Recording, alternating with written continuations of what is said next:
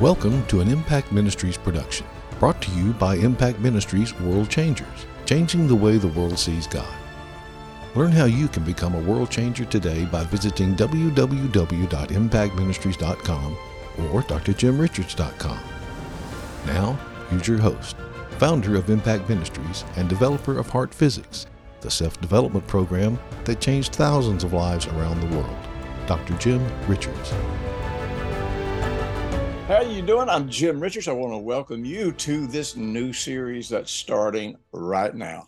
I am really excited about this. This is something I've been wanting to talk about for years, but I felt like now is the time that we really need to be doing this. The name of the series is called The Mind of Christ, the World Through the Eyes of God. You know, one of the problems that we have in our struggle with faith, our struggle with living in victory, is that we very seldom surrender our opinions to God.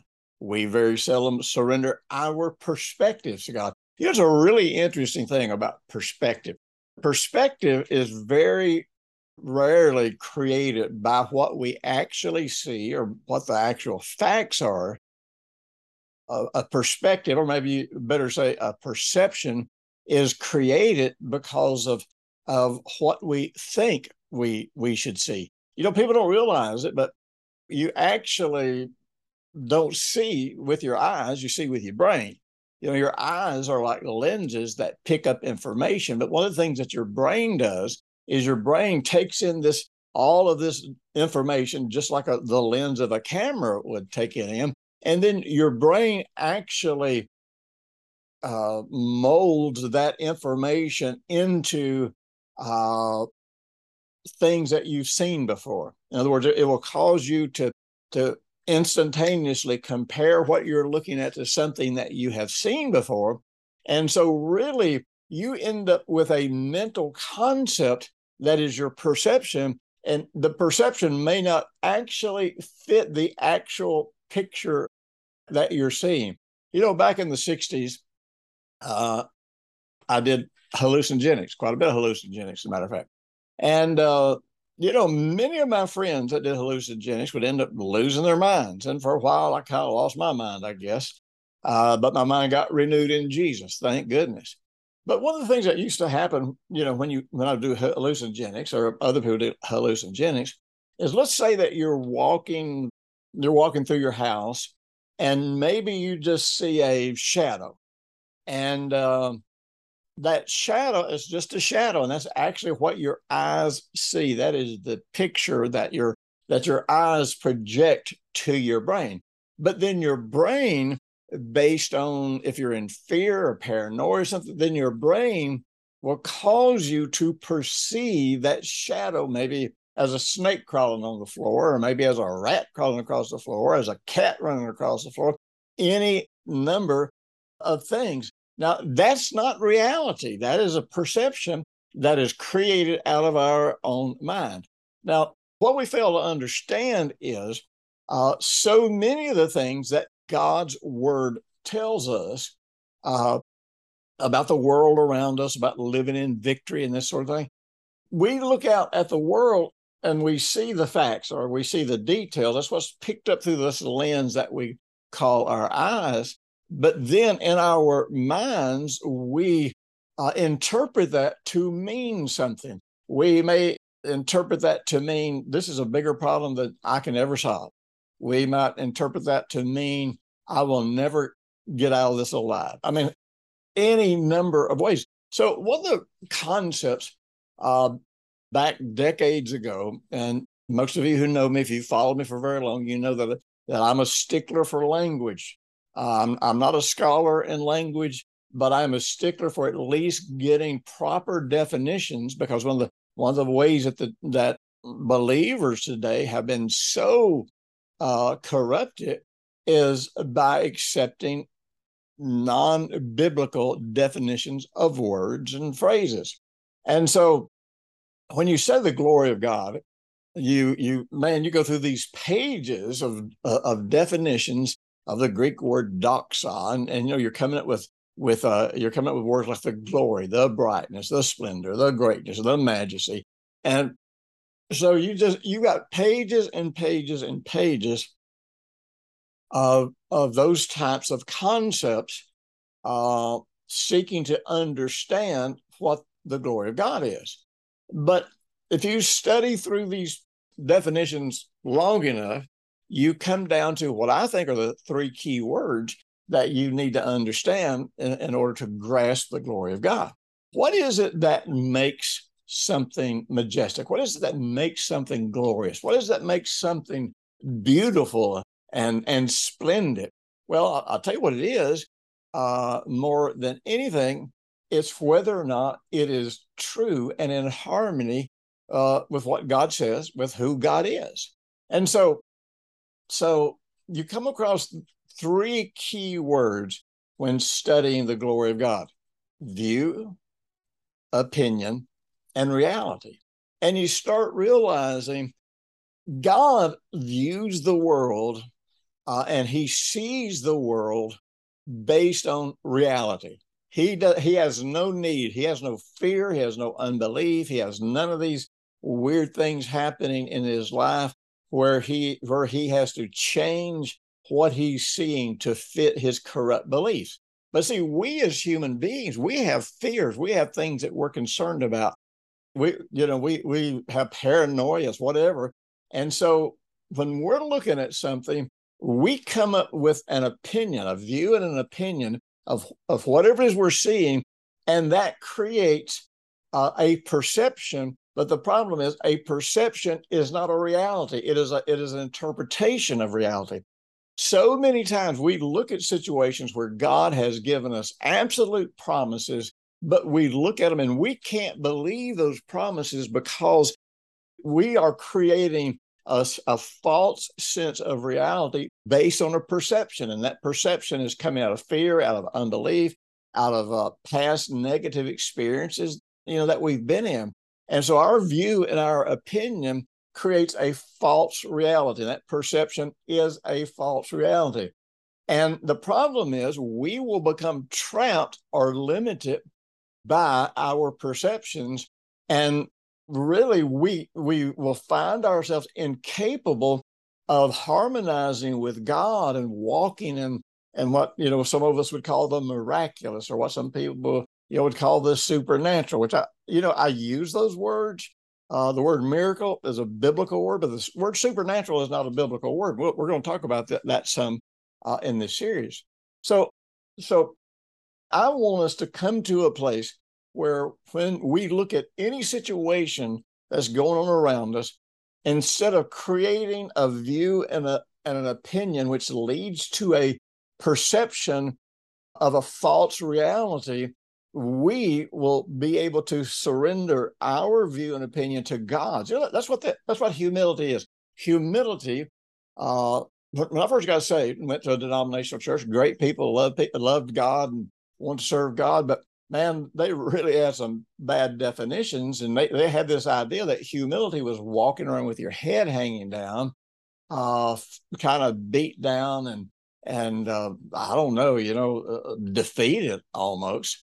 And that's not humility at all. Matter of fact, humility requires an incredible level of boldness. Humility requires that we be able to take a stand on the Word of God and not back down just because we run into complications, or not back down just because we run into persecution.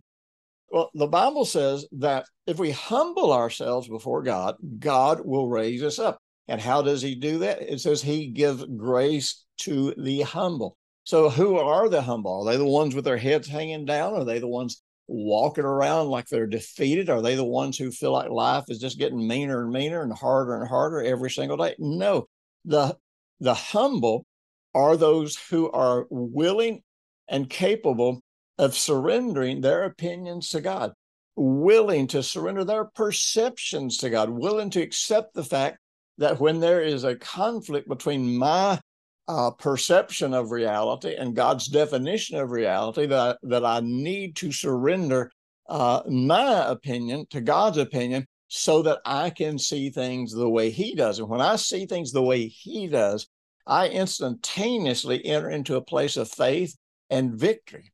Now, this series is called The Mind of Christ, the World Through the Eyes of God. And that's what I want us to do.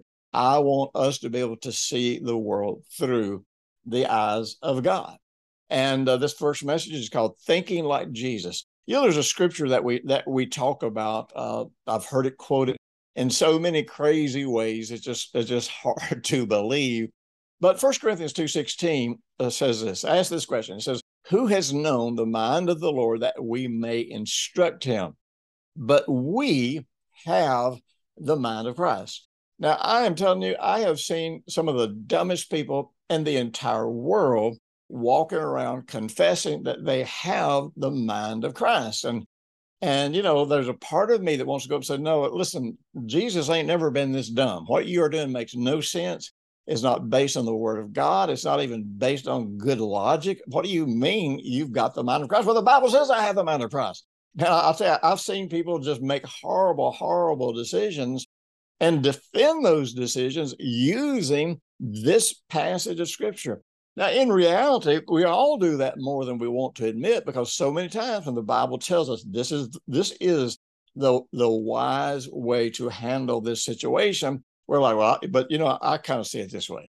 And so we're not just acting like we have the mind of Christ, we're almost acting like we're Jesus himself. And we are going to follow our perception. We're going to follow our view. We're going to follow our opinion, our definitions, our concepts, instead of humbling ourselves. All right, God, since this is making me afraid, since this is making me want to draw back, this is making me want to surrender, want to give up, I need to see this the way you do. Well, in order then for that to happen, I've got to be ready to surrender my view, and I've got to be ready to surrender my opinion. Now, we're going to look at this whole passage of Scripture. We're going to go as far in this as we can today. You know what? If we can't get through it all day, we'll finish up in next week's session. But the question they ask, he says, "For who has known the mind of the Lord that he may instruct him?" And so this is asking a question is like, well, how can you think that you know the mind of God? Now, initially, you would look at that thing and say, well, I can't know the mind of God. So many people think that God is illogical. They think that God is impractical. They think that God always does everything in a mystery. There are a lot of mysteries in the Bible, but the interesting thing about all the mysteries in the Bible is they are revealed through the Bible. Except for those, there are some mysteries that will only be understood when we reach a particular point in time in history. And at that point in time with history, God will give us the understanding of some of those mysteries. But in reality, so many times the word mystery is not only the fact that as a mystery, it is something that's hard to comprehend, hard to see, and all those kinds of things. But many times that word mystery is used to say, up until now, it's been hard to comprehend, it's hard to see, but now it is a mystery revealed. And many times that's how you have to translate or interpret the word mystery. So many people just think that God is past knowing. Well, if God is past knowing, then it is impossible for us to live and walk by faith. And the Bible says without faith, you cannot please God. So, because you remember, faith is not you praying hard enough, believing hard enough, doing enough spiritual ritual ceremony or whatever it is that you do. Faith is not when you do enough of something to get God to respond to you and answer your prayers. That is not faith. Faith is not what we do to get God to respond to us. Faith is how we respond to what God has already done, to what God has already said. And so really most of what we have been taught about faith for the last 50 or 60 years has been sort of right. It's not completely wrong. But the moment you move faith over into this realm of this is how I'm going to move God, this is how I'm going to convince God to answer my prayers, you're now in what the Bible calls dead works. And dead works, I'll tell you that They don't move God. I can tell you. Here's what moves God: the finished work of Jesus on the cross. All of eternity revolves around the person and the work of Jesus, and God has chosen to glorify him above all things. So how in the world would we ever think that God can be influenced by any source other than Jesus? So what Jesus has already done through the death, burial, and resurrection that's truth, that's reality. And we're not going to try to use that to get God to do something. Instead, we're going to believe that, and we're going to do something. We are going to respond to God. And in fact, really, Judaism and Christianity, these are the only religions in the world where the God that's worshipped in those religions is understandable. You know, all the other religions of the world, you can never figure out for sure what the God of that particular religion might do. Therefore, you cannot relate to him on faith, because remember, faith is sure. Faith trusts, and trust that which is absolute and is sure. Faith always can act on it and go out on the limb, and you're not really worried about it. Faith is not jumping off the cliff with your eyes shut and hoping that you land on something. Faith is knowing. Faith is always seeing, always knowing, always having your eyes open, always understanding what God has already committed, already promised to do. So this scripture is not saying that it's impossible to know the mind of the Lord. Now, we can't instruct God. Let me say that. But he answers this question: for who has known the mind of the Lord that we may instruct him? Well, we can't instruct him, but the mind of the Lord can instruct us. And the reason that we can be instructed by the mind of the Lord is because we have the opportunity to experience the mind of Christ. Now, you know, I've got a series I've been wanting to do for a long time. I know that I'm going to get into this series at some point in time, but I don't know what I'm going to call it yet. But all through the Bible, there are words that express something that God has given us legally. It's legally ours. In other words, we don't have to do anything to work for it. We don't have to do anything to convince God to do it for us. It is something that he has said, this is yours. But, you know, he told the children of Israel going into the land of Canaan, I'm going to fight the battles for you. But you know what? They still had to pick up their swords. They still had to pick up their spears. They still had to put on their armor, and they still had to go out there and risk their lives in those battles. So even though God was going to fight the battle for them, even though God was going to win the battle for them, there was this aspect of it where they had to assume the responsibility to act on what God said.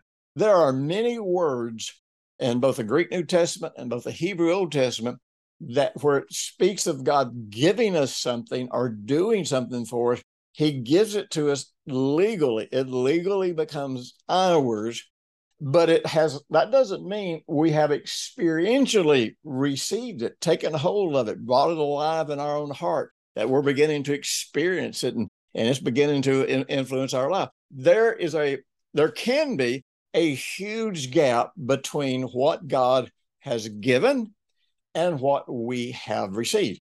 Now, many people would read this passage of scripture and immediately jump to this thing, well, all right, well, God has just supernaturally given me the mind of Christ.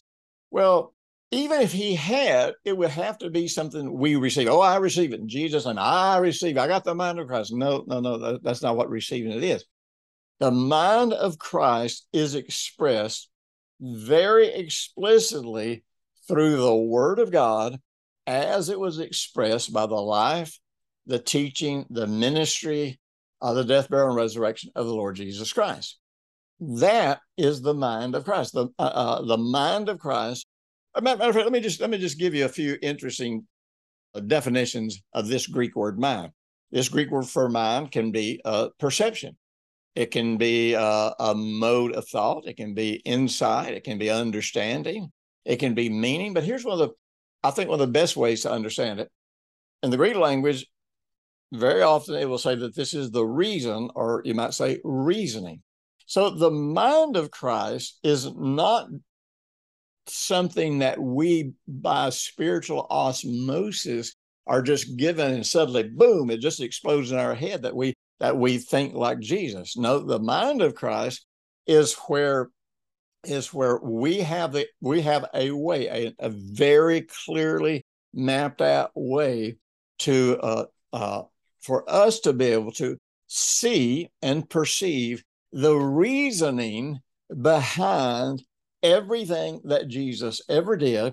And because of that reasoning, and through that process and through that understanding, this is why his miracles work. Now, by the way, let me say this. There were people, according to the New Testament, that Jesus could not heal. Now, we don't have individual accounts of it, but there were places where Jesus went and said he could do no mighty miracles in particular. It didn't say he didn't try. It said that he couldn't, not wouldn't. It said that he couldn't. And so you start understanding what we do have, though, is we have accounts of the reasoning behind why Jesus did what he did, why he ministered the way that he ministered, and why he had the effectiveness that he had in his ministry. Why did he have the effectiveness that he had in his life? And so we have an opportunity really to get inside of the mind of Christ so that we can understand the logic of God. After all, remember, Jesus himself is the Logos. It says in the book of John, the first chapter, that Jesus is the Word of God. And that word Logos is the reasoning, it's the logic, it's the wisdom, it's the character, it's everything about who God is and how God thinks. And Jesus himself came in the flesh. The Logos, the wisdom, the character, the nature, the reasoning, the logic of God came in the flesh. In other words, in physical form, so that we could, for the first time, perfectly see and understand what motivates God to do everything that he does in planet Earth. And by coming to see and perceive that, then we could participate in what God was doing. And we could do the same thing that Jesus did because we'd be working from the very same motives that Jesus had. Now, let me mention this.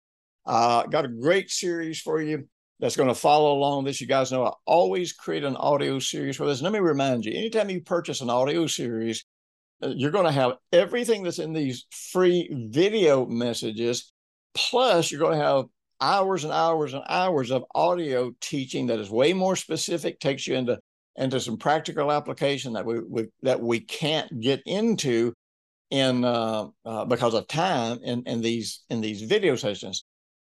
But they are not duplicates. In other words, the video is not a duplicate or just a condensed version of the audio. The audio is not a duplicate or an expanded version of the video.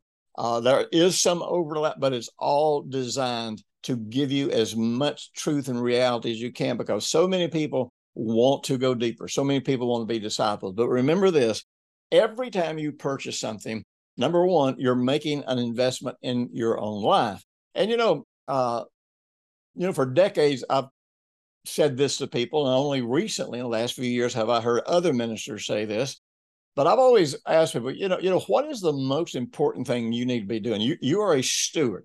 So as a steward, as someone who is here to take responsibility for management, what is your most important stewardship that you're ever going to do in planet Earth? Well, there's all kinds of things that we can do for God, for the kingdom of God, for people around us.